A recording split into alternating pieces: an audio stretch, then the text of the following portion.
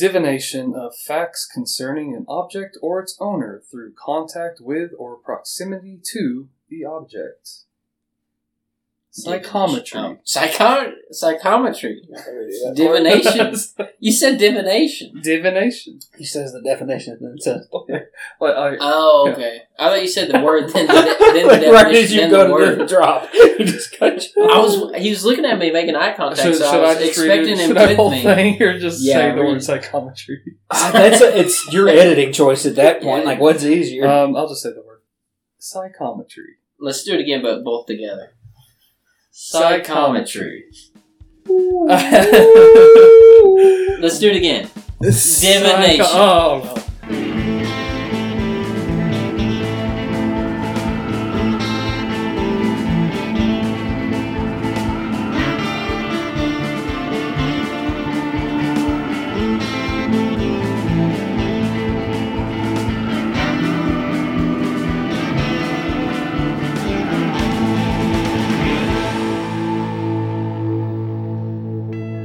So welcome to another episode of Rumors and Confabulation, and we have a doozy of an episode today, my friends. Doozy. It's Isaac talking. We've got John and we've got Grady over here. Hi.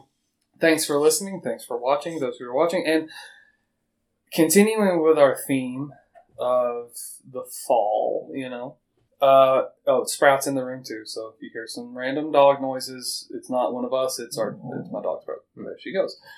So, I'm just gonna delve right into it, guys, if that's cool with you. Mm-hmm. Yes, sir. I'm just gonna kind of break into it, and I just strap in and just hang on tight, okay? Okay. Yes, sir. I got a seatbelt that I cut out of a junkyard to use as a belt buckle. And I'd use a robe. A rope string, you'd use, and I tied that around, and I go like that. Oh, like them old timey ones that are real hard to push with the middle of your thumb. Yeah, I got a Cadillac one, I got a GM one. Nice. So there you go. So, our story begins on December 11th, 1814. Okay. In the capital of our fair state, Kentucky. Frankfort, Kentucky. Dr. Joseph Buchanan, a man educated in law, medicine, mechanical science, and a reported, quote, profound original thinker, had himself a son on this day in 1814. A son he named after himself, Joseph Rhodes Buchanan. Joseph Rhodes Buchanan. I'm going to try to remember this, because I want to know Joseph Rhodes Buchanan's friggin' name. JRB. JRB, baby. That's all I Dude, I loved JBL. No, I'm just kidding. I never did really care for JBL. The wrestler. I don't even know which that is. He's pretty cool. So, this is our subject, Joseph Rhodes Buchanan. As a youth, it did not take long for the younger Joseph to take after his father, and he showed, quote, unusual mental capacity. I know, it made me jealous too. By the time Joseph was 12, he had already familiarized himself with philosophy, principles of government, and economics. Very, very By the time he was 12, he's a 12. regular Bright Eyes of his time. Hey! Yes! But he was said to always have had a, quote, paramount taste for grave studies. Ooh. Joseph's father had always seen his boy as being an eventual attorney and had him on this course of life. That is until his father passed away while Joseph himself was only 14 years of age. That's 2 in a row we've got early... I have no idea what his mother's doing, by the way. I never could find any mention of Joseph Rhodes Buchanan's mother. Joseph Rhodes Buchanan's mother was taking care of Mary Ann Pepper's Scannell Vanderbilt. Got him. Wasn't it her? Now that her you're on dad was now gone, that you're on right? camera, you can't say the word. Yeah. What is her name? Mary Ann Scannell Pepper Vanderbilt. Say that if you Mespa. don't. No. Willipus Wallopus. Willipus Wallopus. The Pope Lick Counting Monster. What is it called? So, having no real love for the practice of law at 14, and out of a necessity to work, the teenage Buchanan worked as a printer which was also And so something. he's got more passion for printing than he does saying, "I object, Your Honor." But he's 14. Well, it's something that he can do. His dad also worked as a printer. His dad was like dabbled in. He's like a Renaissance man of Kentucky in the 1800s. He just dabbled in everything. He was a lawman. He was a printer himself.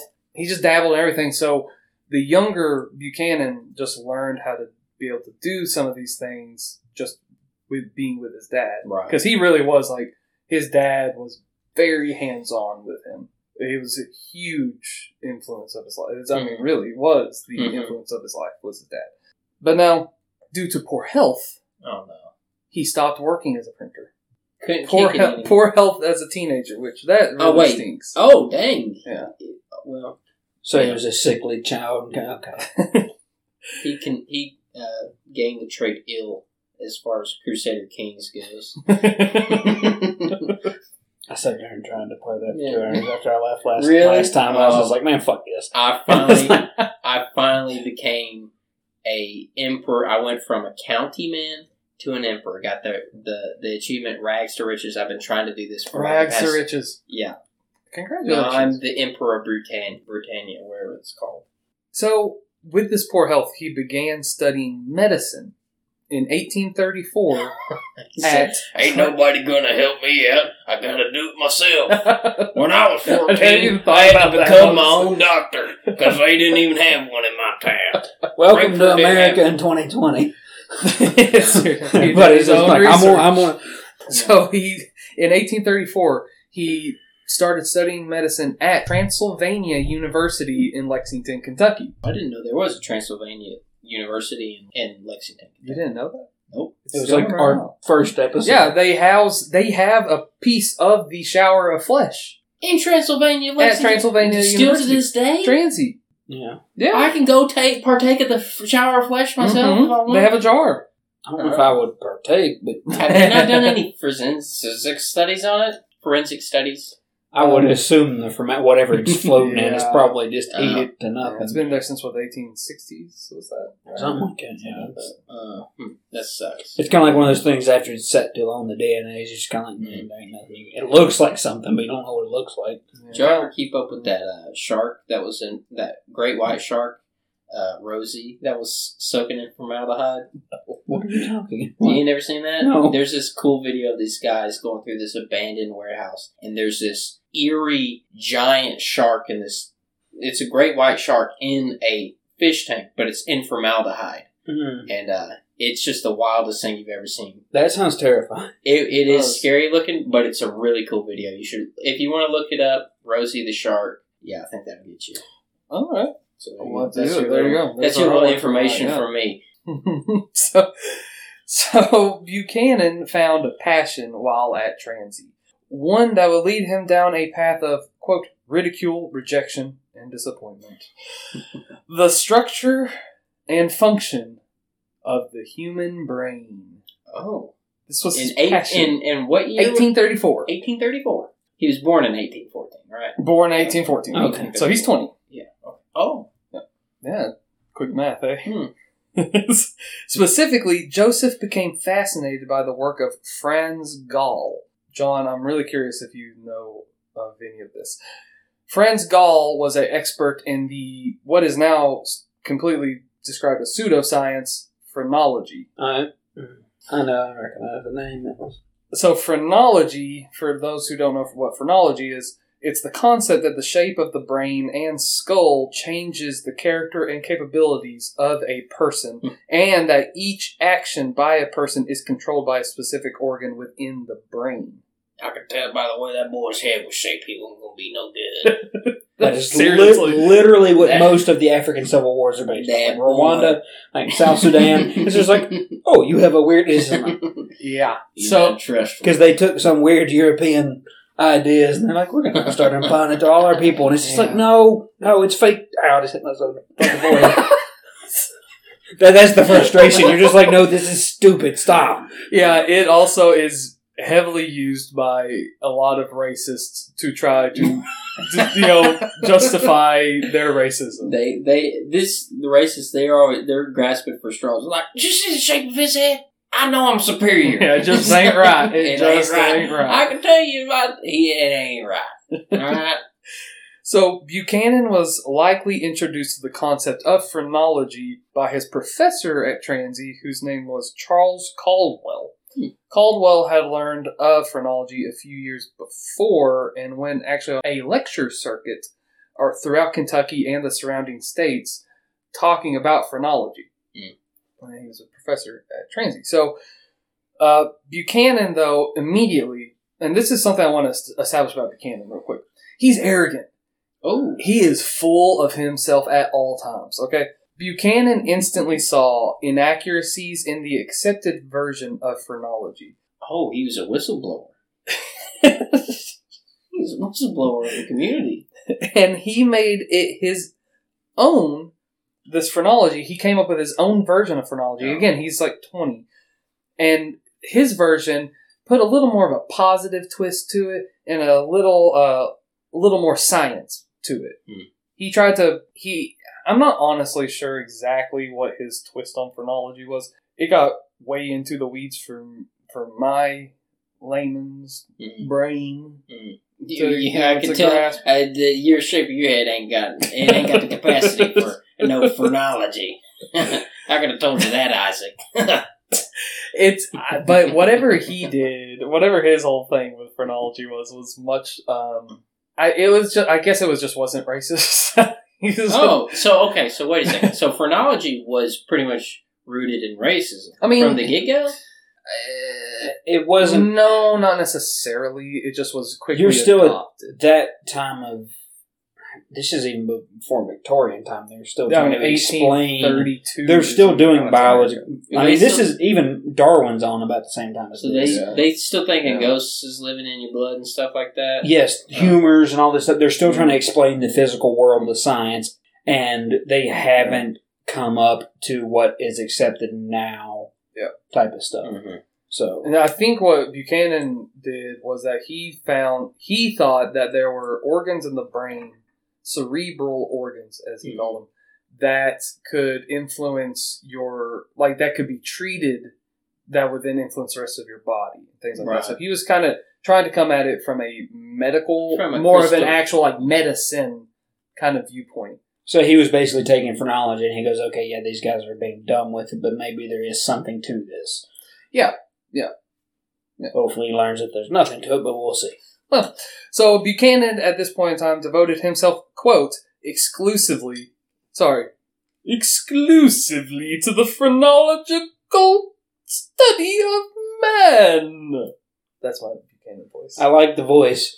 This is where you did the fingers the whole time. Phrenological. No, the fingers help. That's why I'm hoping he does it the whole time. He just can't read into it because he's going to read those fingers.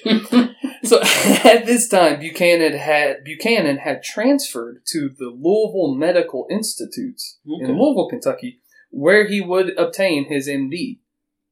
So, Dr. Buchanan. What set Dr. Joseph Rhodes Buchanan apart from others is the fact that he did not just see himself as a physician. He was also a philosopher. Well, science at this time, they still called it natural philosophy. This is true. But, for the most part, it was still, especially at this time, I think it was becoming much more clear as you study medicine, you study philosophy. They're becoming much more separate. Yes. At this point in time. It's becoming more modernized. You weren't just a generalized scientist. There are branches on it. Yes. So he was looking for the answers to the world's toughest questions, and medicine was simply an ends to that mean for him. Mm-hmm. Oh, yeah. Again, an arrogant man. So phrenology was just, like I said, that mean to that end for Buchanan. It was a path that would lead him to something far, far greater. Buchanan rejected the primary methods of early phrenologists, which were vivisection, pathology, and cranioscopy. Those were the three. Instead, what he did was his own experiments, which he called the, quote, sensitive mode. Oh. Sounds like a Hitachi setting. Yeah, we just put this into sensitive mode real quick. Yeah. Would you run it in sensitive mode? So Joseph would observe that a lecture, let's say, he's at like a academic lecture, this would give him a, quote, marked sensation in the upper portion of the forehead, and thus, naturally, must be the region intelligence is housed. But, okay, well, he sounds crazy, but he is still at least showing that different parts of your brain, like, he's getting that different parts of your brain. Right, and that is something I guess I should say with Buchanan, is that there are things that even people looking back on him will say, like, he did get some things right. Yeah, he's on the forefront of it. That's the thing. Right, not everybody on the forefront can get it right. And that is like what I was saying with his phrenology. He's looking at it as like not so much like the shape of your skull is going to dictate like whether you're a good person, bad person, that kind of thing. He's more of like this part of your brain has this kind of aspect of the human personality or of the human character. Which leads into our modern understanding. If this is more developed or underdeveloped, you're going to have different traits. Mm-hmm. So, he's on the like a chemical imbalance. Yes. There is no concept of chemical imbalances at this point in time. So ghost imbalance, maybe. A ghost. The ghost portion of your brain, I do suspect might be a little bit wonky. So Buchanan would go on to establish several more cerebral organs in just this fashion. He would look at himself and just say, I like this thing, so that must mean that is what it means for everyone else. So like he seriously is like, okay, I feel a sensation in this part of my brain when I am watching a lecture, so that must mean because I'm intelligent, that must be where the intelligence is. And then he starts like, well, this makes me angry, and the anger is happening up here, so it must be happening from that part of the brain. From my little bit of knowledge, I know that's incorrect, but that's at least scientific thinking about it. He's again though he is like he thinks he's analyzing himself and then applying it to the rest of the world. Yes. But all he's doing is that's his dopamine trigger. This is it's like yes, but who feels stuff in specific parts of the head? That's something I don't know. Yeah, I don't know how. That's a new level of like self-identification I've never heard of. You don't have feeling in the brain. So what's he making up? You can seriously just be like, wow, this really entices my left back corner of the brain, specifically. I'm not going to get into it, but okay. Wait, can you feel... The only time that I felt... It's not now, but like certain times when I've had certain things, I can tell like when... Okay. Because your neurons fire out of the back of here and run to a certain part of your brain and run back to your... Like, the only time I've felt anything is whenever I've not been on my phone all day, and then I hop on that Facebook Marketplace and I feel that dopamine just... But you just see something that was like free to go home. Yeah, he's like, okay. Ain't been on here all day. I think we scared Sprout because now she's hiding behind the camera. Yeah. It's alright, we ain't gonna sell you on Marketplace. So with this, Buchanan was onto something big. Buchanan felt that he had discovered mathematical laws which were the basis of the science of man. The science of humans. A force which would show itself as the true anthropology of humans. His theory was that every living thing radiates a neurotic fluid in their nervous system, an impulse, if you will, that is strong enough to stimulate action within the cerebral organs of other living things without speech, vision, or contact. So he's telepathic. Yeah, he's trying to be telepathic. You're touching on what we're getting ready to talk about. He is like using sonar. Is that what he's talking about? Or just telepathic? I can feel that you're confused. I would feel that you're correct. Let me explain. Thank you, Joseph. In 1841, he began his experiments. His first Did he just start punching twins? Did you feel it? He's not Mangala. Ow! His first breakthrough experiment came in Little Rock, Arkansas, when he managed to awaken different aspects of his subject, because he is experimenting on other people at this point. He managed to awaken different aspects of his subject's brain and thus mental capacity simply by touching parts of their forehead. He felt on top of the world and declared that he had learned in a month more about the human brain than all predecessors before him. So he's basically the guy now that just prints off a diploma and then like hangs it off his wall. Sure. He is a doctor. In a month. But these are his... this is his own research. Okay. But there's never been a doctor like Joseph Buchanan before. Exactly. You've never seen anything like this, folks. So Joseph... So he's as seen on TV, but it's he's like the Dr. Oz of his generation.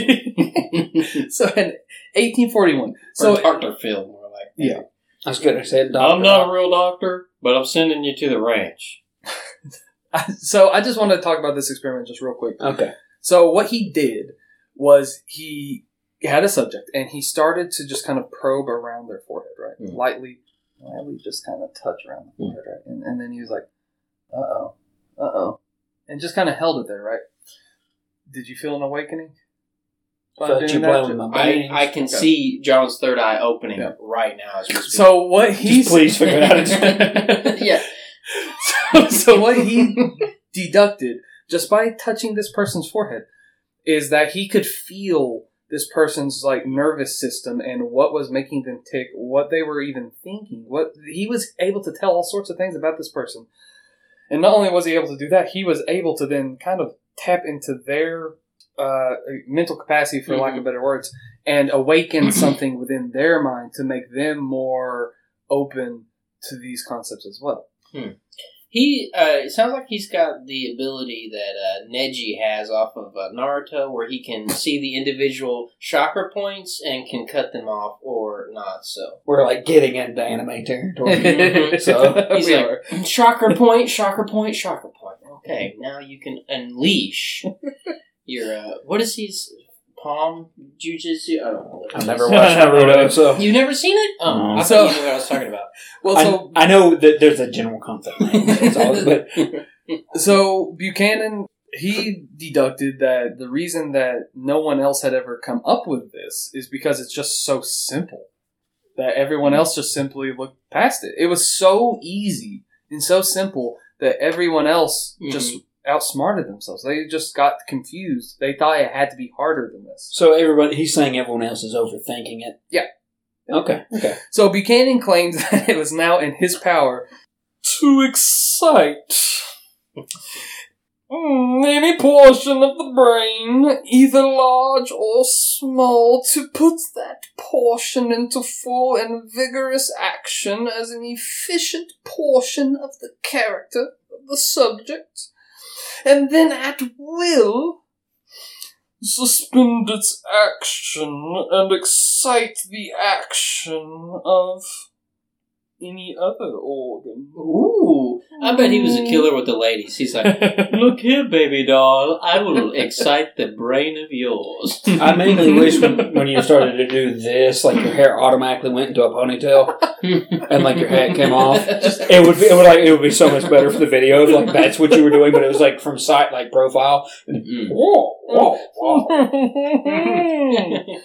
So Joseph Buchanan did, and we'll get into his personal life just a little bit. Please do, because I'm dying to know how well this works. Because that's a good way to tell how, I don't know if it's how much of a quack or how little a quack you are by how many ladies you get with. Okay. Well, I did see one source that said that he was married 3 times. And I was only able to find, though, evidence of 2 wives. Well, I was able to find 2 one was a names. liquid wife. He always had the 3rd wife somewhere along the way. It's just liquid acid. Yeah, that's one of his assets. Yes. Horrible. So Joseph Buchanan did his experiments in 2 primary ways.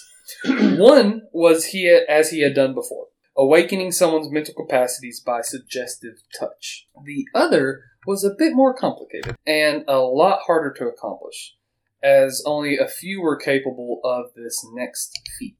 This is what he called sympathetic diagnosis.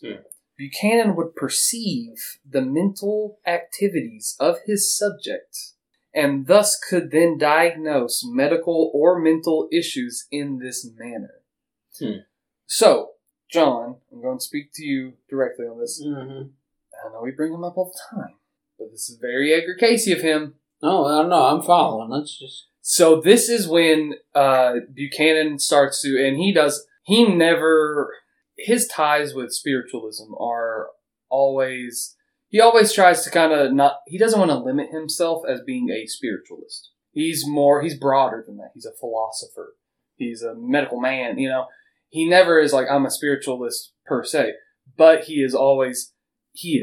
Mm-hmm. And we're talking about Buchanan or Casey? Buchanan. Okay. No, Casey's a straight up. No, I know he is. I thought you were trying to walk back Casey's spiritualism. No. And I was like, what? Buchanan though is coming. But he's way before. Well, he's like first revival of America type deal back that like that early shit. Yes. So, and I'll get into that a little bit more later. But Buchanan is one of the few, let's say, medical professionals that defended the Fox sisters, who were one of the first big stories of spiritualism. So he believes right here, this is very much a spiritualist 101 kind of like early doctrine of spiritualism, this concept that you can diagnose someone's illnesses simply by tapping, you can telepathically look at this person. Bright Eyes was doing that. Yeah. Bright Eyes was saying to these people, oh, you need, to this home remedy because of you have an illness. You need to put onions on. But they're doing it remotely. Right. They're not. Right. Now, he is like kind of hovering his hands over you going like, He's pulling the phrenology thing, grabbing the fucking top of your scalp, and then, okay. So a favorite experiment of his and of his eventual students, so he gets students, was to touch an unopened letter. And now this one is one that really does carry weight for decades afterward. You touch an unopened letter, okay, so let's say it's an envelope, a letter, and describe the, quote, entire mental and physiological character of the writer. To test the facility of such transfer, I placed a piece of blank letter paper for 2 or 3 hours within the folds of a manuscript over 40 years old, and then asked what impression she received from it, she being his student. She quickly decided that it was an impression from old writing, and even gave the name of the writer. Mary Ann Scannell Pepper Vanderbilt? Hey. You're going to subconsciously run this 10 years down the road when you have a child, and that is going to be the tongue twister that you teach them. Mary Ann Scannell Pepper Vanderbilt. And your partner's going to be like, Schmitty Warber Jägerman Jensen. Schmitty Warber Jägerman Jensen. Schmitty Warber Jägerman Jensen. So, something about Buchanan, I do want to say, too, is, and his ties to spiritualism, is most of his, I would say the majority of his students, I don't know. So the majority of his students were female. And something that Buchanan deduced, and other people deduced as well, and maybe, I think I see where Grady's brain is going, and maybe it has something to do with this, but something that he deduced is that women were more susceptible to spiritual leanings. Like they had more women were able to tap into spiritualism. Mm-hmm. I think it's more they're just more open to it to begin with as part of it. But I guess potentially, but he thought, as do many spiritualists. Actually, I think even still today, it's a modern kind of like most people accept it. That's why you do see more psychic mediums, even modern psychic mediums that are women than you do men. You just do. Mm-hmm. And I actually saw, I think it was Buchanan. It could have been one of his contemporaries, but I think it was Buchanan who actually said that he believed that 3 out of every 10 women potentially had some sort of psychic ability, whereas only 1 in every 10 men had that psychic ability.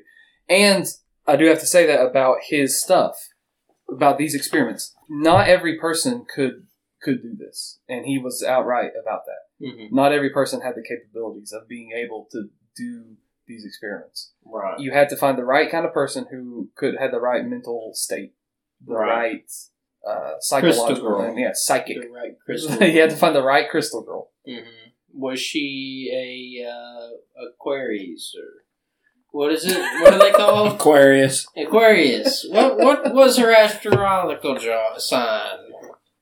Yep. It just goes to more center, more open to it. I don't know if it's because I think it's not a controversial statement to say women do probably feed off of they're probably more of a feeling type, like more emotional. Is that sexist? Is that sexist? Saying more emotional. Dicey, but men tend to be more set in their ways, right? And I mean, no, I'll say that but there's a reason progressivism. I know that's might not be the word I'm looking for, but there's a reason society tends to change on the front of women because they're open to new ideas before other people are. Now, whether they're correct new ideas or not, that's its own thing. But right. There's a lot of dumb guys that do like to do their thing the way they were taught to do it. Yeah, exactly. That is true. So Buchanan claimed that he was also able to accurately describe medicine and its effects simply by touching it. So, let's say, for instance, he could grab a tablet of ibuprofen, and he could tell you all of the qualities. He has no idea what it is. You just hand him, and he's got his eyes closed. You just hand it to him. Mm-hmm. He could tell you all of the properties, all of the medical value, and all of the flaws of what is in his hand. And are they saying this is legit? Like he was actually doing this? This is what now. Is he reporting that he can do this? Yes. Okay. Also, this is back in the day before this stuff is regulated. And also, could he tell you whether it was off-brand or not? This is the Walmart brand. I can Meyer. No, this is a Meyer brand. I've got Equate here. Yeah, Equate. I can. But is this Aleve or naproxen sodium? It's like ZzzQuil? Yeah, ZzzQuil. I just have to establish another thing about him is that, like Professor Caldwell, for instance, that he was a professor at Transy, he was going to go for him and submit some of his things to journals and things like that to get him actually medically recognized, to get him more accredited. But I think Professor Caldwell died in that process, and then so Buchanan never got properly medically accredited. So he was going to get peer reviewed by somebody. Yes. And he never actually, in his entire life, every single time that was set to happen, it fell through in some form or other. So basically he just found some old code right before they were going to... Potentially. So I'm just saying. At times... What is the thing with you with the candle? I'm so confused. This happens every... Below the fire. I don't care. Just now that this is going to be the new Rumors and Confabulation betting game. People can watch and be like, when is Grady going to light the candle? At 1 minute mark. But the problem is, Grady decides the minute mark because he edits the fucking thing. So the over-under on 30 minutes? Yeah, that's how you get Dalton to start paying attention. That's a horrible joke. I'm sorry, Dalton. That would be so funny. Think about people going bankrupt and getting their legs broke just because I lit the candle at the 5-minute mark.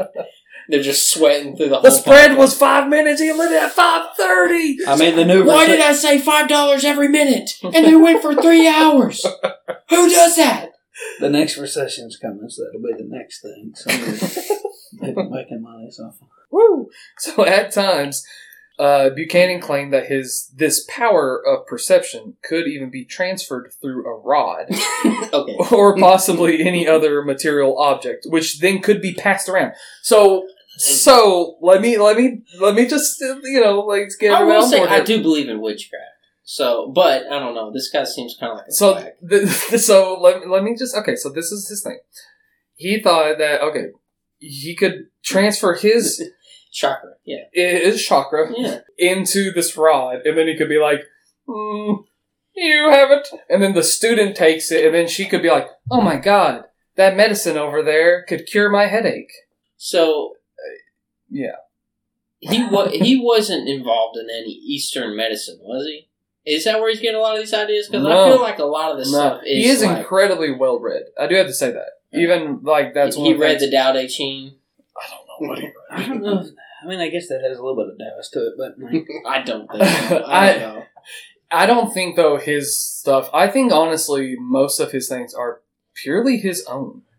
Well, I mean, you're talking that first half of the 18th century. It kind of has to be. Like, and you can have your own basic bottom end. And there's so many things though that are happening at this time because it is the 1840s, which is when he starts his experiments and starts like really take off. And he's doing lectures all around the country. It's in the 1840s. That's when spiritualism in America takes off. So there's so many different ideas and concepts that are really just blowing up at this at the same time, and he's just one of these wild minds that's in the process.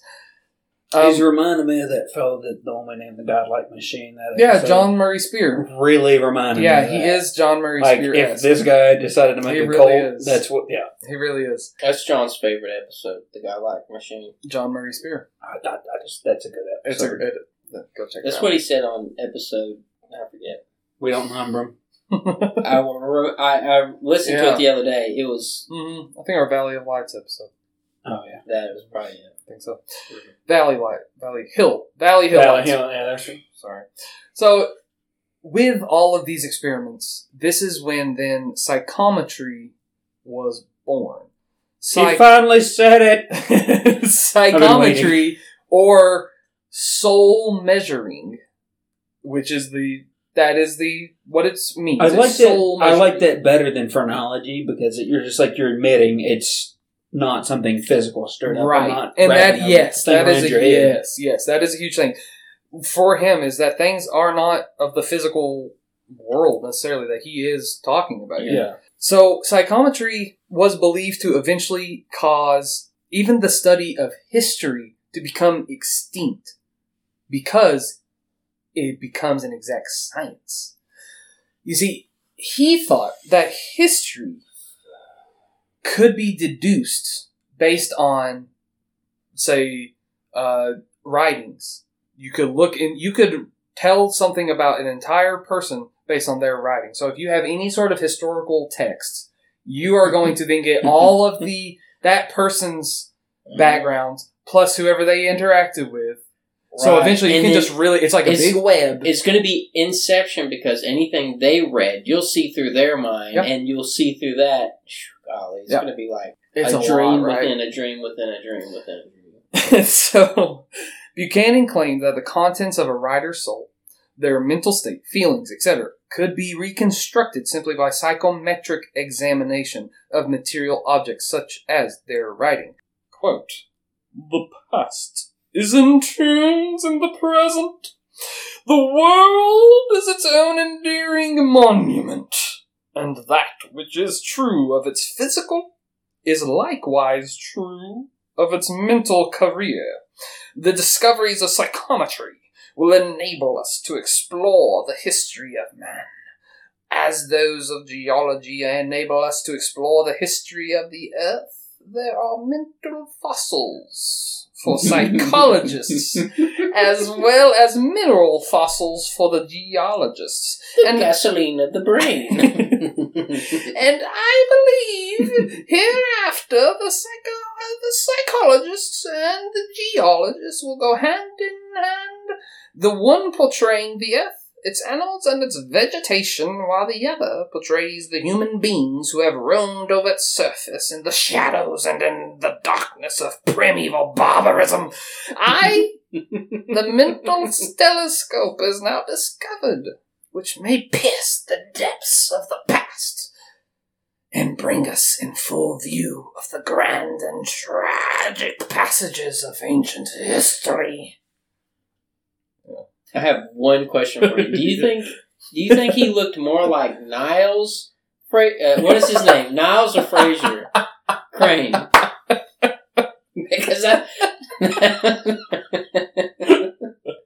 that's my question. Salad and grand never gonna talk about your brain organ. Hey, wouldn't you pass me the tossed salad? Scrambled eggs. They're calling again. Why didn't he like Roz? She was so hot. They were friends. Okay. I will say though, like She was smoking. as problematic as some of his ideas might be, that would be Niff. Like as much Fraser Crane? as no, this guy. Yes, Joseph Rhodes Buchanan. As problematic as some of that can be, as I love anthropology and cultural geography.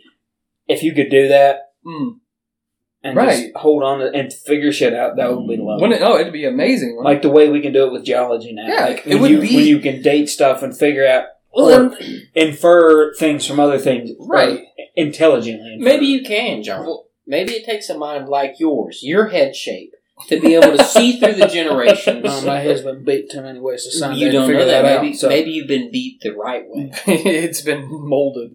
There's been people who've got head injuries and then become geniuses. Yeah. I saw a YouTube video on it once. Edgar Casey. There's a big, huge Venn diagram between like spiritualists and serial killers, and the middle portion is head injury. You can go either way. This is probably still why Edgar Casey's my favorite subject that they've any ever. Yeah. There's a reason we love him. Yeah, we love him. If we could have a mascot, it would be him. Good boy. Where was he? Good boy. Let's go find his grave. It's in Hopkinsville. And get a piece of his body and put it in formaldehyde, and we'll have it on the podcast. Right here next to we'll put it in a skull cavity of this little thing. What is this? A reindeer? Or a simple deer. A simple deer. A simple deer. A simple deer. Some reindeer, I think. He's probably a white-tail, but yeah, sure. So, it's a simple deer. So, okay, I do want to talk You're special, but not in that way. And here's something that I actually agree with him on. And this might be one of the odder things that I've said on the podcast. I don't know. One of the more vulnerable things. That's fine. Something that... Casey, here I go. Something that Joseph Rhodes Buchanan felt is that places, not just like writings and things like that, but basically all objects hold a memory, and including places. And that's something that I honestly actually feel is a thing. I feel, personally, that a place holds the memory of things that have happened in that place. And that's why... Because I feel that way because I have stepped foot into places, or even to landscapes, let's say. That have moved you. That have moved me in ways that I cannot, really vocalize, Like, trying to even talk about it is, trivial. It's like, just... There's no way to describe it, but it just happened. And it just happened. And that is, honestly, at the heart of what Buchanan is touching on, is that feeling. But you're talking in a more widespread. He's talking, this rock has this, or not even this rock. He's saying this letter that this person put their intent into has this. You're saying a place, and that makes sense. A place, because a place can have everybody that was there just jam packed into it over time. Mm-hmm. I'm feeling green pastures. I think we found him at the bottom of a holler. So yeah, he was in a creek actually. That skull was in a creek. Yeah, with water. Running over. Oh wait, sorry. We should have let him try to guess. You guys, you threw me off. Yeah, sorry. For those listening, I'm not feeling watching, a conveyor belt. He's feeling of objects in the room, including a skull of a deer. Grady is now feeling of the deer skull. I can taste grass,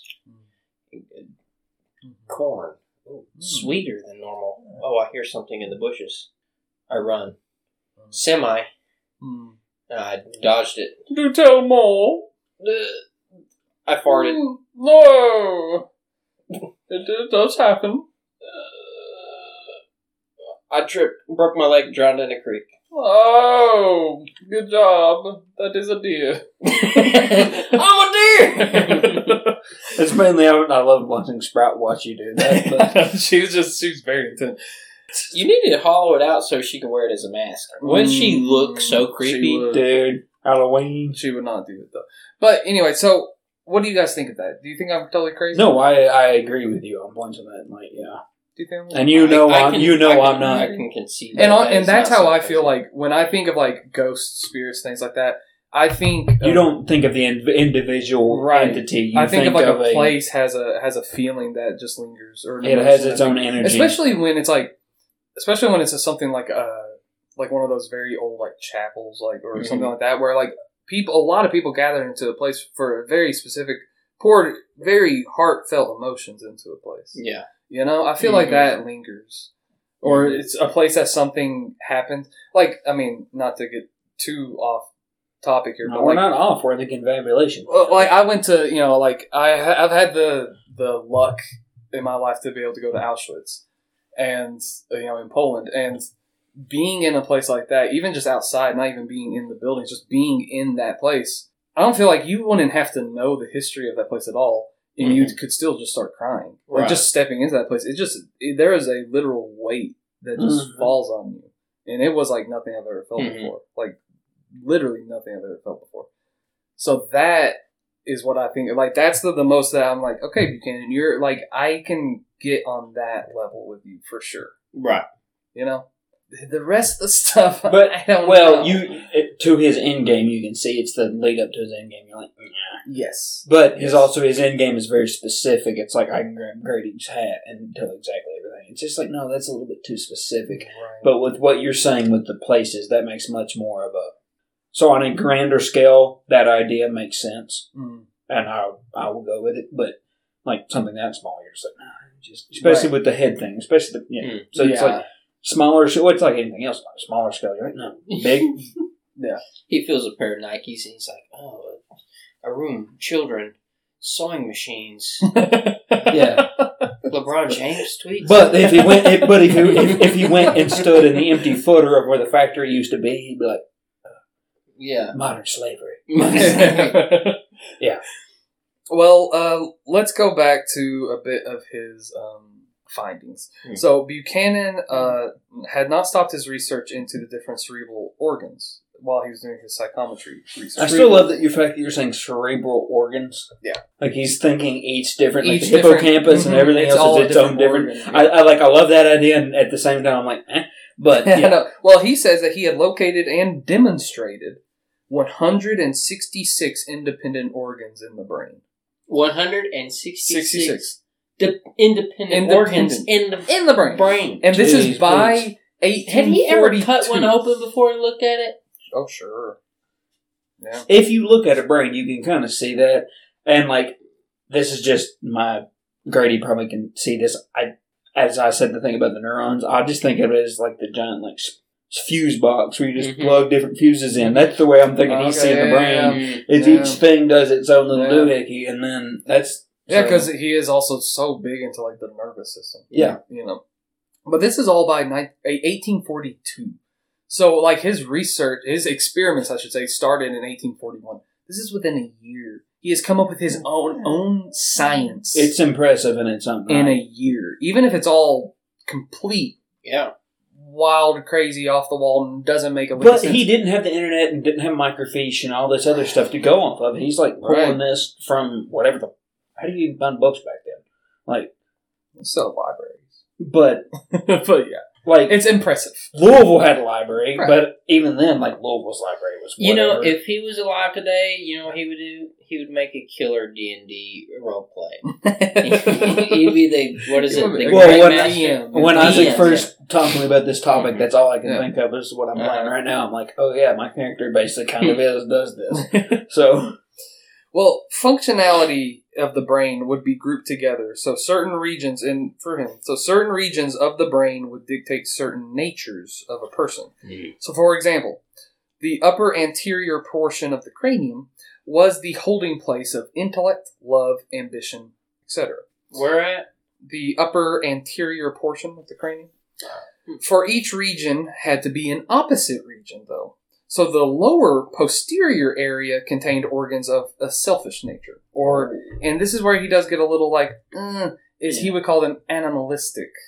And the reason this triggers me is because I've read so many things about like William Dudley Pelley and many other people that we've talked about, cult leaders and things like that like to use this word animalistic as a means of controlling people and, again, to be racist. But he's still pulling out the duality of it. He's saying posterior and anterior. Yes, he's not saying it as a good and evil. It's like there's different sides of a coin. Nothing's, Yeah. Mhm. And so the world isn't binary choices. Right. And so from these experiments, Buchanan determined that if he passed his hands rapidly back and forth along the median of his brain, he would upset the unity of his brain and could lose control of his arms and legs.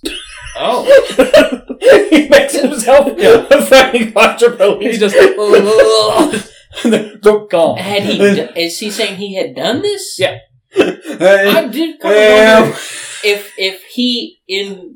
wonder if he had some sort of wild mental problems, because if he's thinking he can feel like different things like in his head, Yeah. that sounds like somebody who's got some wild Right. what do they call that when you got a fake illness? Well, hypochondriac. Well, yeah, but not a fake illness. But he's placebo effect. he's schizophrenic. No, it's when Could be, but He could be schizophrenic because, they feel Honestly, stuff crawling on him. he could have some sort of actual really something going on. Yeah. And that would make sense why he obsessed with this so rapidly. And, this was his whole life, was making up this brain science is what I would call it. He could have something going on. But he also demonstrated that if he relaxed the left hemisphere of the brain while sending energy into the right, which that is something, he felt that he could send, nervous energy, basically. Mm-hmm. He could potentially convert a right-handed person into a left-handed person. The funny thing about this is he's probably at his house or wherever and he's doing this. Just sitting, moving as if, honestly. I mean, how many times have you done that? Just sitting there and chilling, man. I do also have to say, by this point, he is married. So, Babe, don't talk to me. I'm moving my chakra from one end of my brain to the other. But we're also talking 1840s marriage, so. Yeah. What was it like then? Not great. What? I mean, he could have been a wonderful husband, but still, at the time, it was completely. He's like, babe, you won't like me while my energy's on my right side of my brain. Honey, go back outside and make some money. I gotta learn how to distribute this in a different way. Well, by 1842, Buchanan was fully preaching the word of psychometry on the full lecture circuit. This wife was... First wife? His first wife. His wife's name was Anne Rowan. Oh, I got trigger for a second. Mary Ann Presumably... Pepper Vanderbilt. I am going to assume that she comes from whichever Rowan County, Kentucky is named after. Oh, okay. Because she was the daughter of accomplished and intellectual Judge Rowan. He was a very influential figure in Kentucky at this time. And again, this is another thing that I feel like we talk about a lot when we talk about these spiritualists and different people of this kind of thing. A lot of them that you hear about, that you know about, are ones that they did good. Just like Mary Ann Scannell Pepper Vanderbilt. They did good on their marriages. They got a little more credence to their name. They married up. They married up. Yeah. Now, also, he was very, now his dad, he came from, a intellectual family. His dad was wealthy, and everything like that. Buchanan himself, but his wife and his father-in-law was a backer of his. He talked him up. He supported him completely. Oh, not even his father-in-law. His father-in-law. That's definitely something. His father-in-law. Here's how this who's went a down. judge. He goes, I'm feeling from this wedding ring you had an affair, and you wouldn't want anybody to know about this, would you, father-in-law? So you think he's got dirt on his significant others? Yeah. Yes. Props on you for saying Rowan. I say Rowan County. Rowan County. Round. That's all. So, Dr. Buchanan was in search for acceptance. That's all of his lectures and everything like that. Because he is going out on a limb saying, I have uncovered something new. I'm trying to bring people into my line of thinking, which is tough. And he found acceptance at first, in the early 1840s. Buchanan took his revelations to New York and found large support.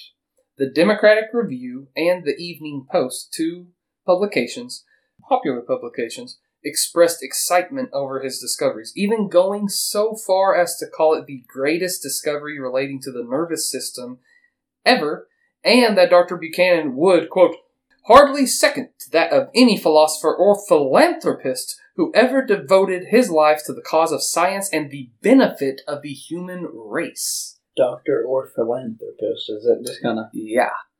So they are saying he's, not only is he a medical professional, but he just is doing good for everyone. You know? So from there, from New York, and he, met with, again, mostly big success. Now, he definitely was gaining critics as well, but mostly big-time success.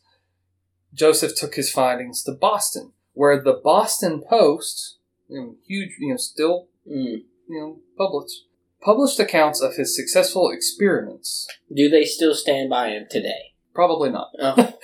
A Reverend John Pierpont praised... Reverend John Pierpont is saying, Joseph, he's a good man.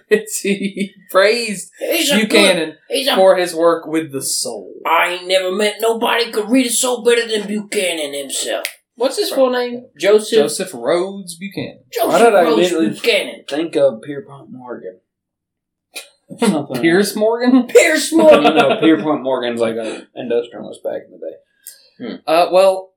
day. So Buchanan, at some point in time within this time frame, had also made a believer out of...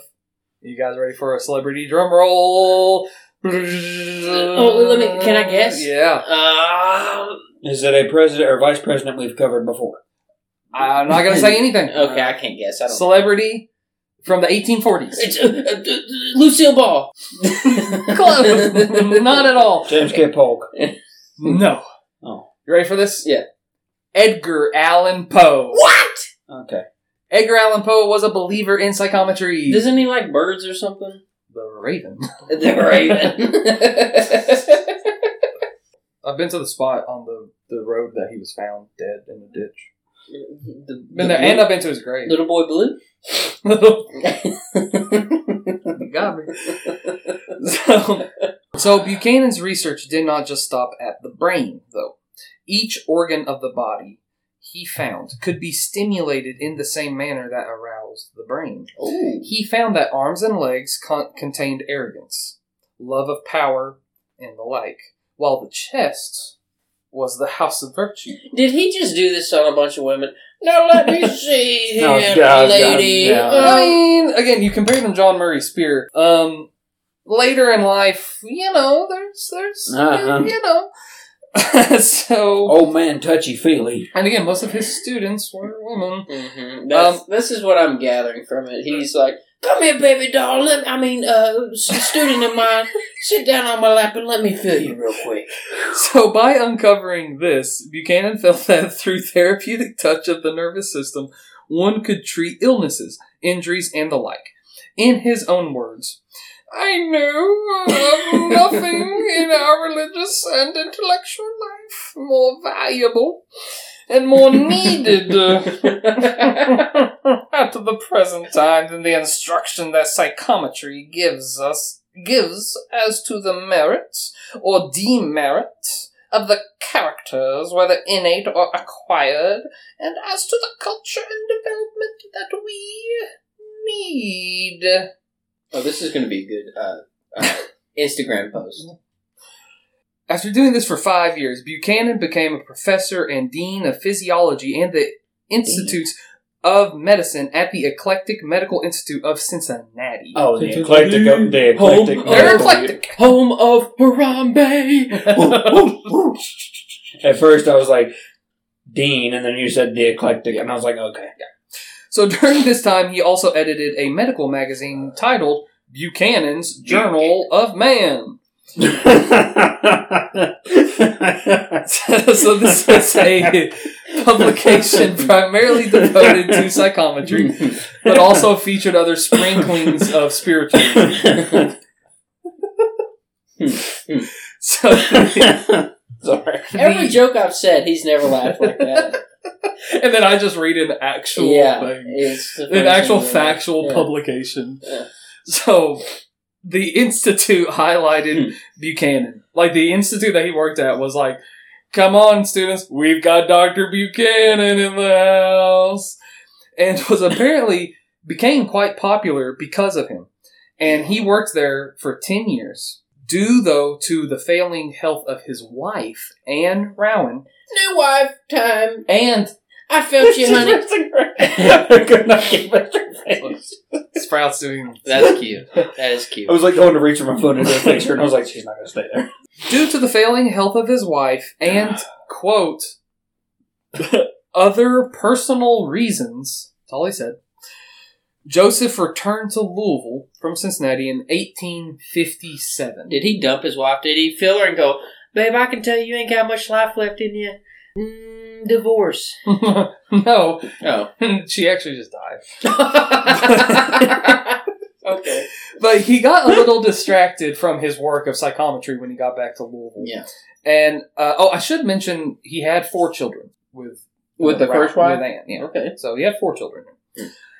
And now, I'm just going to kind of get through some of this stuff because his life starts to take some weird turns, and he's an already weird life. But I really wanted to focus on the psychometry aspect of this. Mm-hmm. So now, in the years leading up to the Civil War, our boy JRB got involved in the political situation. Buchanan was... Wait, which side was he on? Buchanan was fundamentally opposed to slavery. Okay. And opposed secession, saying that he hoped one day to secure the happiness and full educational development of every human being of all ages and sexes, colours, conditions, and characters. Having said this, I do also have to state here that Buchanan believed in selective breeding. Mm-hmm. And again, phrenology, his whole basis of his science was mostly used for racism. So, right, yeah. I mean, he did selective breeding. Kind of is like eugenics. Yes. Very Nazis. Very Nazi of him. Can I say this about the? I want to say this because we keep coming back to the head shape. Yeah. This is my little story time for the podcast. I was in a little country store, all right, in the hills of Kentucky, and there was. The owners of the store were in there, and they were taking care of a young child. He was a wee boy. I don't know how old he was, like probably, maybe not even 2. He was small. He did have a bit of a head on him. He had a bit of a head on him. Cranium. Big head. Some dude didn't know who the guy was, came into the store, and I'm just using the restroom or whatever, and he looks over at this boy, and he goes, that boy's got a big old head on him. That boy's got a big old head on that boy. He got a big old round head on that boy. And I didn't laugh at the moment, but later, leaving the store, man, that boy's got a big old head on him. Imagine saying that to somebody's kid. I can't. That is so funny, dude. I want to say that to some. Man, your kid's got a big old head. Anyways, that was all. That was that. I love that. Thank you for the sharing. Not only did Buchanan get involved in politics, Buchanan made a bid at Congress, the U.S. Congress, under the Peace Party, which, from what I could kind of tell, the Peace Party was a unpopular party that was basically like a branch off of the Democrat Party that didn't want to go to war.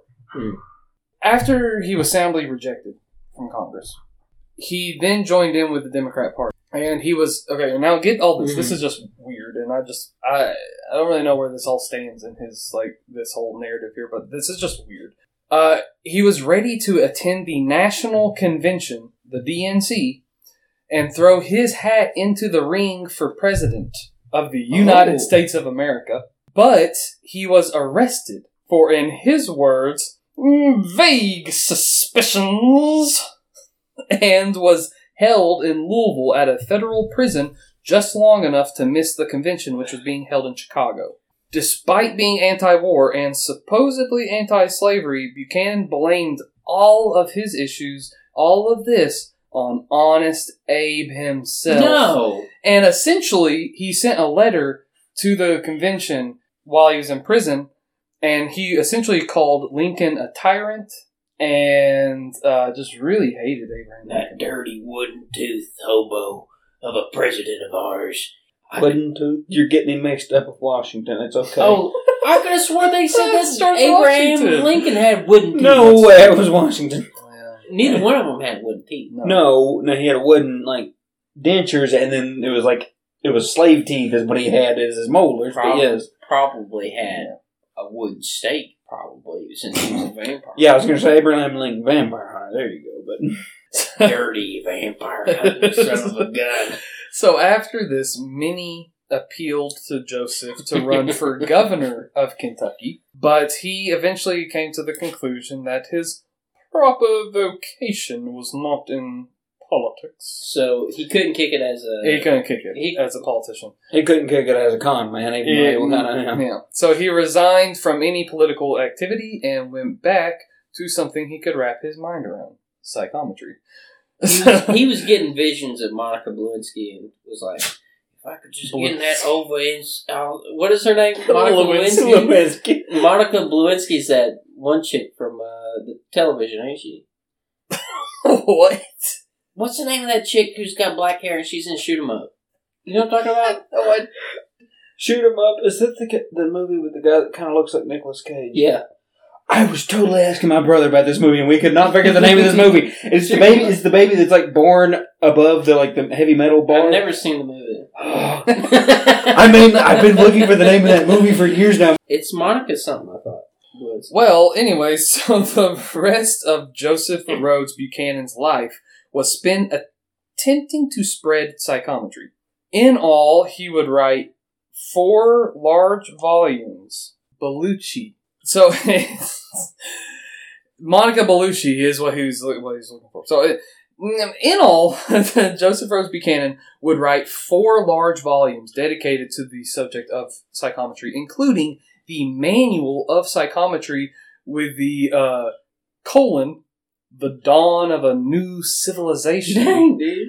In 1893. This is a book that I did read some of. Oh, you went to Audible and you was like, hey, really, dude, I'm going to say, so, in full disclosure, this is the reason why this episode, I wanted to start off our spiritual topics with this, with psychometry and with Joseph Rhodes Buchanan. Yeah. And I was going to try to get through the Manual of Psychometry. Yeah. The Dawn of a New Civilization. But it's one of the driest, worst, most awful readings I've ever tried.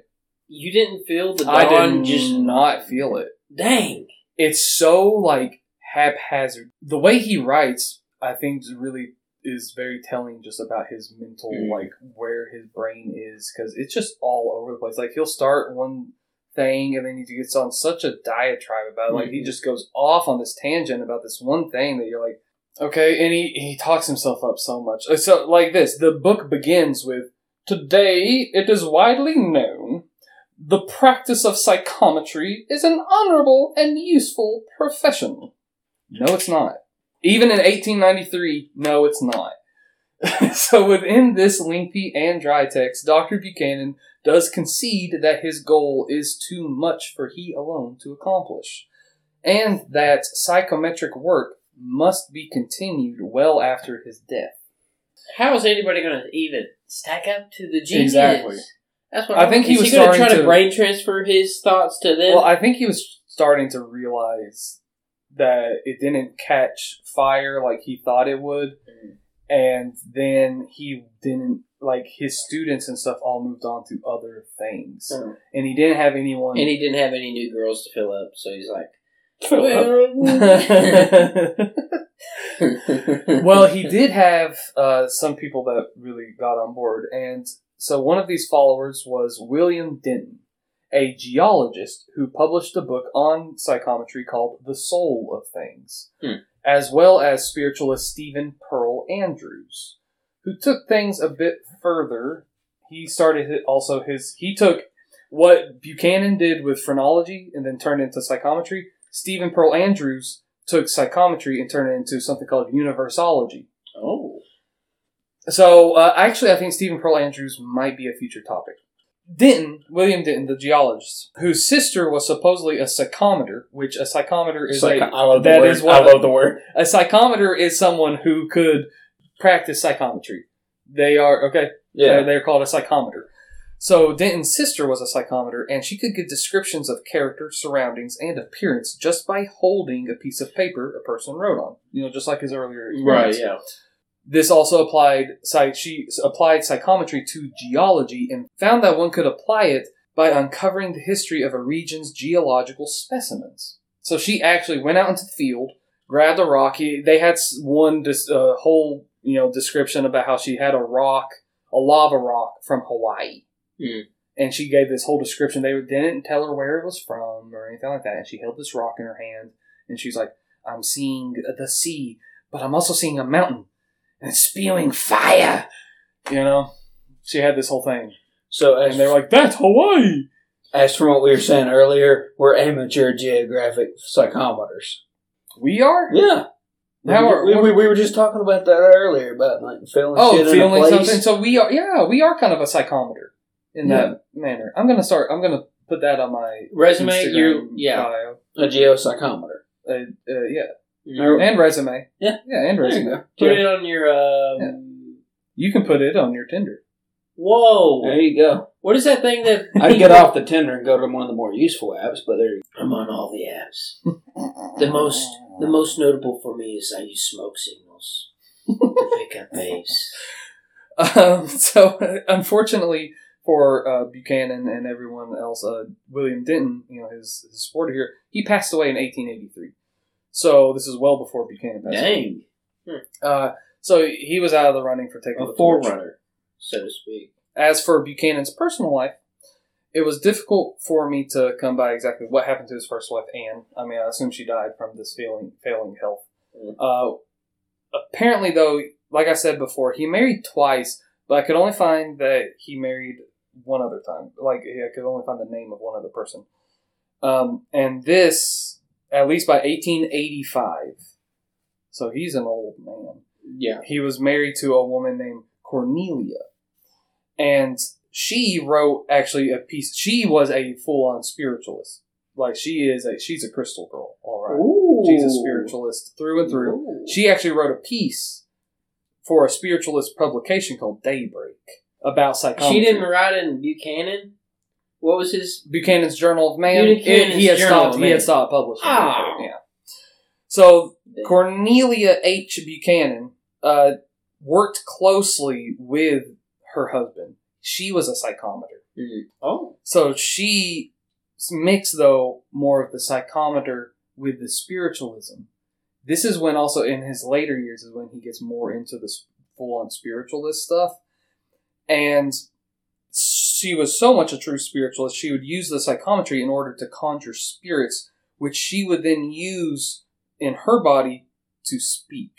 So this is from her husband, Joseph Rhodes Buchanan. The past was to her as open a book as the present, and during the years in which she portrayed historic characters of whom I knew nothing, I never found her deviating from the truth, as far as I could discover. So she full on was like, I am King Arthur! Mm-hmm. Which is a home movies reference, if anybody's watched home movies. No. Anyways, great show. Buchanan, through his work with Cornelia, even claimed, now, Grady, you're going to love this.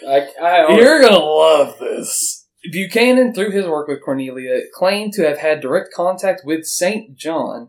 What? And eventually published a paper in 1897 titled Primitive Christianity, containing the lost lives of Jesus Christ and the apostles and the authentic gospel of St. John. Wait, the original wasn't authentic? This is the authentic one. You got the edited version. You want to hear the real St. John? I got you the real St. John. Come over here. This is the real stuff. So he would also claim to have portraits. See, this is, I want to read the authentic version of St. John. I would do. I couldn't find a copy of Primitive Christianity. They didn't have it? Yeah. But he then got into this spirit photography, I guess, or something, where he claimed that he could, get these, I don't know who did the paintings. I guess maybe Cornelia, because she was being possessed by these spirits. I don't know. Mm-hmm. But anyways, he got portraits of, are you ready for this list? St. John. Okay. Moses. I would like to see what Moses looked like, I gotta say. Aaron from the Bible. Okay. John the Baptist. Okay. And now this one threw me for a loop. Helen of Troy. And, you ready for this? He also, Joseph Rhodes Buchanan, had direct contact, spiritual contact with Confucius. Okay. In that order, or is it just kind of along the way? All in there. Huh. Just all mixed in there. He got tired of and talking. one moment I'm speaking with Moses, the next got tired of talking. Confucius. Just knowing Confucius' teachings, he would probably be like, well, fuck off. He said that. He'd stop bothering. Yeah, seriously, like he's that kind of person. You're like, get the fuck out of here. He was talking to Moses and was like, Moses, where's your brother at? I'm getting tired of you stuttering. So Buchanan, during his Did you time, like that Bible joke? That was good. I like that. That was good. So Buchanan, during his time, also proudly took on the task of being the only medical professional, as I said, to praise the Fox sisters. And there's also something you were else. going to say talk to St. John. Well, that too. Probably. He was very proud of that. He was. I would be too. Now, this is another just strange one, and we'll have to devote maybe like a special, like little, like a short one-off episode dedicated to this topic. But he was asked to speak earlier in his life. I'm sorry, I kind of been skipping around in his life here, but maybe in the 1850s or so, he was asked to speak at like this kind of lecture conference type thing about Miss Molly Fancher and the Fasting Girls. Fasting Girls is anorexic girls. No. Fasting Girls is a I don't know how to put it exactly. There's these girls. The regular Eugenia Coonies of their time. That's a little reference for the YouTube kids. Okay. I was going to say it Flew over my head. So, fasting girls are these girls that claimed that they did not need to eat. Mm-hmm. And there was different girls, and it all happened around the 1840s, 1850s, around the same time spirituals. And it was tied in with spiritualism and all these things. They claimed that essentially that prayer, some of them said that prayer sustained them. Some of them said that spirits or something sustained them. And so this girl, Miss Molly Fancher, she was the topic of discussion for Buchanan and these other groups. And so this was in Brooklyn, New York. And the New York Times had the story. They had the scoop. The headline read, Psychometry in Brooklyn. Dr. J.R. Buchanan speaks before some spiritualists. A little bit about Miss Molly Fancher and a great deal about Dr. Buchanan. Because basically what Dr. Buchanan did was he got up there to talk about these fasting girls, and this one in particular, but then he just went on this whole tangent and rant about psychometry and about how great he is. So he broke off from this topic. I'm glad someone finally called him JR. Something's easier than saying John Rhodes. Joseph Rhodes. Joseph Rhodes. There you go. Joe Rhodes. And he did say that he believed her. He thought that she was credible, that she was just sustaining herself on some sort of spiritual energy. But he was like, yeah, she is. And that's nice and fine, but what I really want to talk to you guys about psychometry. And they're like, we asked you to come here to talk about her. You talked to her. You did experiments on her. He's like, I know I did, but I don't really want to talk about that. Let me talk about psychometry. And they're like, and this is there why any women in the crowd? Who can I feel? So Joseph Rhodes Buchanan would travel all across the country in an attempt to spread psychometry in his later life, but was met, at this point in time, really was only met with frustration. So he kind of really fallen off. People got tired. He reached a peak, and after the Civil War, he really went downhill hard. In the 1890s, and that would be in his 50s or 60s, back when he turned 60. Yeah. Okay. So in the 1890s, so he's an old fella. Again, born in 1814. That's impressive, though. So in the 1890s, he made his way to California, where he attempted to start a psychometry school, but this too was a failure. Dr. Buchanan, Dr. Joseph Rhodes Buchanan, passed away on December 26th, day after Christmas. Oh, no. That's all he was waiting for. He was born on the 11th? December 11th, yeah. And he passed away. December 26th. 1899 in San Jose, California. He almost made it to. He almost made it to the. He almost made it to the turn of the century. Yeah. What would have happened if he would have made it to the other side? I think his spirit would have just kept on going. His body would have just kept going. It might be here now. It'd been like that one of them things from Lord of the Rings, whatever. It's that old. So, now, are you ready for this? Yes. Grady, you're going to love this. His body, because he passed away in San Jose, his body was taken to Louisville. And it's today. Please tell me it's soaked in formaldehyde somewhere. It is not. It is today resting in Cave Hill Cemetery along with Frito-Lay magician Harry L. Collins, Muhammad Ali, Colonel Harlan Sanders, and so many more. Oh my gosh! You should have just left it with the Frito-Lay guy, because that's what we just touched on. Frito-Lay man, for sure. I've been telling all my family and friends about Frito-Lay. They said, "What is the podcast about?" I'm like, "There was a magician. He was in Kentucky, and he would go Frito-Lay." And they go, "What's the podcast? I gotta listen. I gotta listen. And then you spent 5 minutes talking about this. Yeah, okay, we don't want to hours. It's and part 89, Frito-Lay man. The day is 1899, and he is at a birthday party. Corn chips in his hand. So J.R. Buchanan leaves a bizarre legacy in his wake. There are some merits, as we've kind of discussed throughout this, in his work, but his mind was, again, so jumbled that it is almost impossible to find anything really coherent, especially in modern times, looking back on it. In all of the mess he left, he was a visionary, though. And he made the claim, and now this is something I just want to say to the end, to kind of get you maybe, just to add a little spice to your thoughts on Buchanan. He made the claim that air travel might be a good idea. Oh. He made this claim in the 1840s. He said, this is a quote, "Such machinery I have invented. The principles are simple enough, and if my own machinery should not be executed, I doubt not that others will grasp the same idea, and that in a few more years, aerial navigation will be as commonplace a fact as the magnetic telegraph." So he's on to something there. I'm getting a vision. Pan Am is the word that comes to mind. So Buchanan also wrote that if the current trajectory of the world doesn't change soon, then the world will be headed for a war of epic proportions by 1914. Okay. This, of course, happened as with the onset of World War I. So, visionary. Vision is scary. So, start a revolution, polluting the airwaves. A rebel. What is the rest of the song? I don't remember.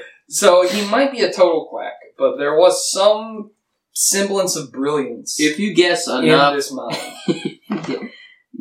Yeah, no, you're right.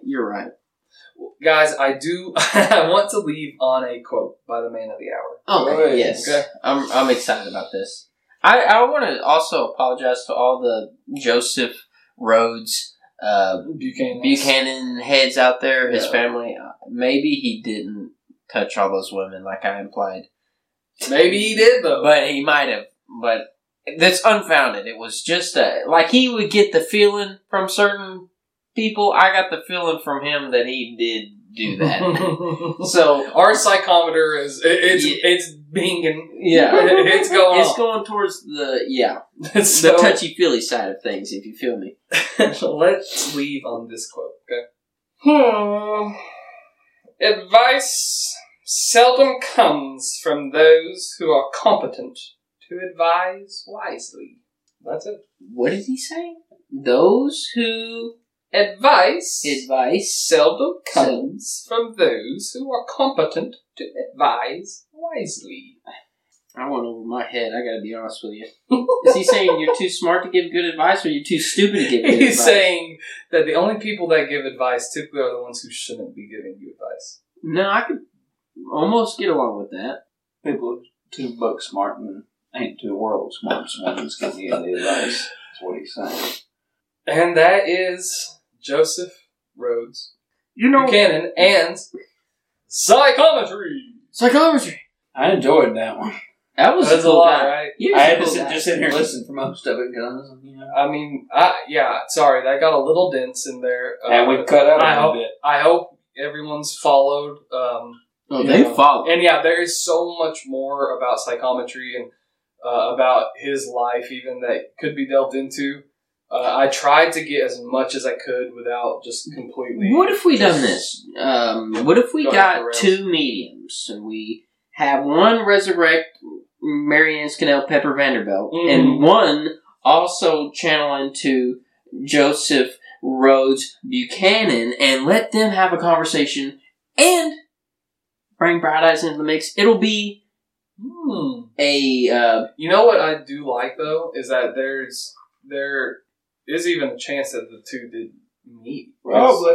By the 1890s, that's when Marianne Scannell Pepper. That's when her star was on the rise, and when he's like about to. And he moved up to the Northeast at that point. A Star is Born. Well, What is the song? He was traveling all across the country when he was old. Going all over the place. He was in Louisville though most of the time, so they probably didn't interact with each other. I would like to find out though how if Edgar Casey his influence on this, because he's definitely a Kentucky guy. Which that's another thing that's crazy. How many weirdos does Kentucky have? I keep unearthing more and more. Well, that just goes to show you where Kentucky went from the weird frontier back in the day to now just being in the middle of nothing. So the weird frontier. Put that on the Rumors and Confabulation shirt. Ooh, that's the weird frontier. I dig that. That's nice. Thank you all for watching, for listening, for doing all that stuff. Email us at rumorsconfab@gmail.com. And make sure to like us, do all that Like stuff. and On subscribe. all the platforms that we're on now, we're all over the place now. We're on YouTube, TikTok, Instagram, everything. So, yeah, and we've got some really cool stuff coming. Actually, we've got something really, really big in the works. Can't talk about it yet. Yeah. We've got something really big in the works. Yeah. So, really excited about that. Good like a lot. So, Bye. love you all. Wait, You have to say your catchphrase. Alright, peace.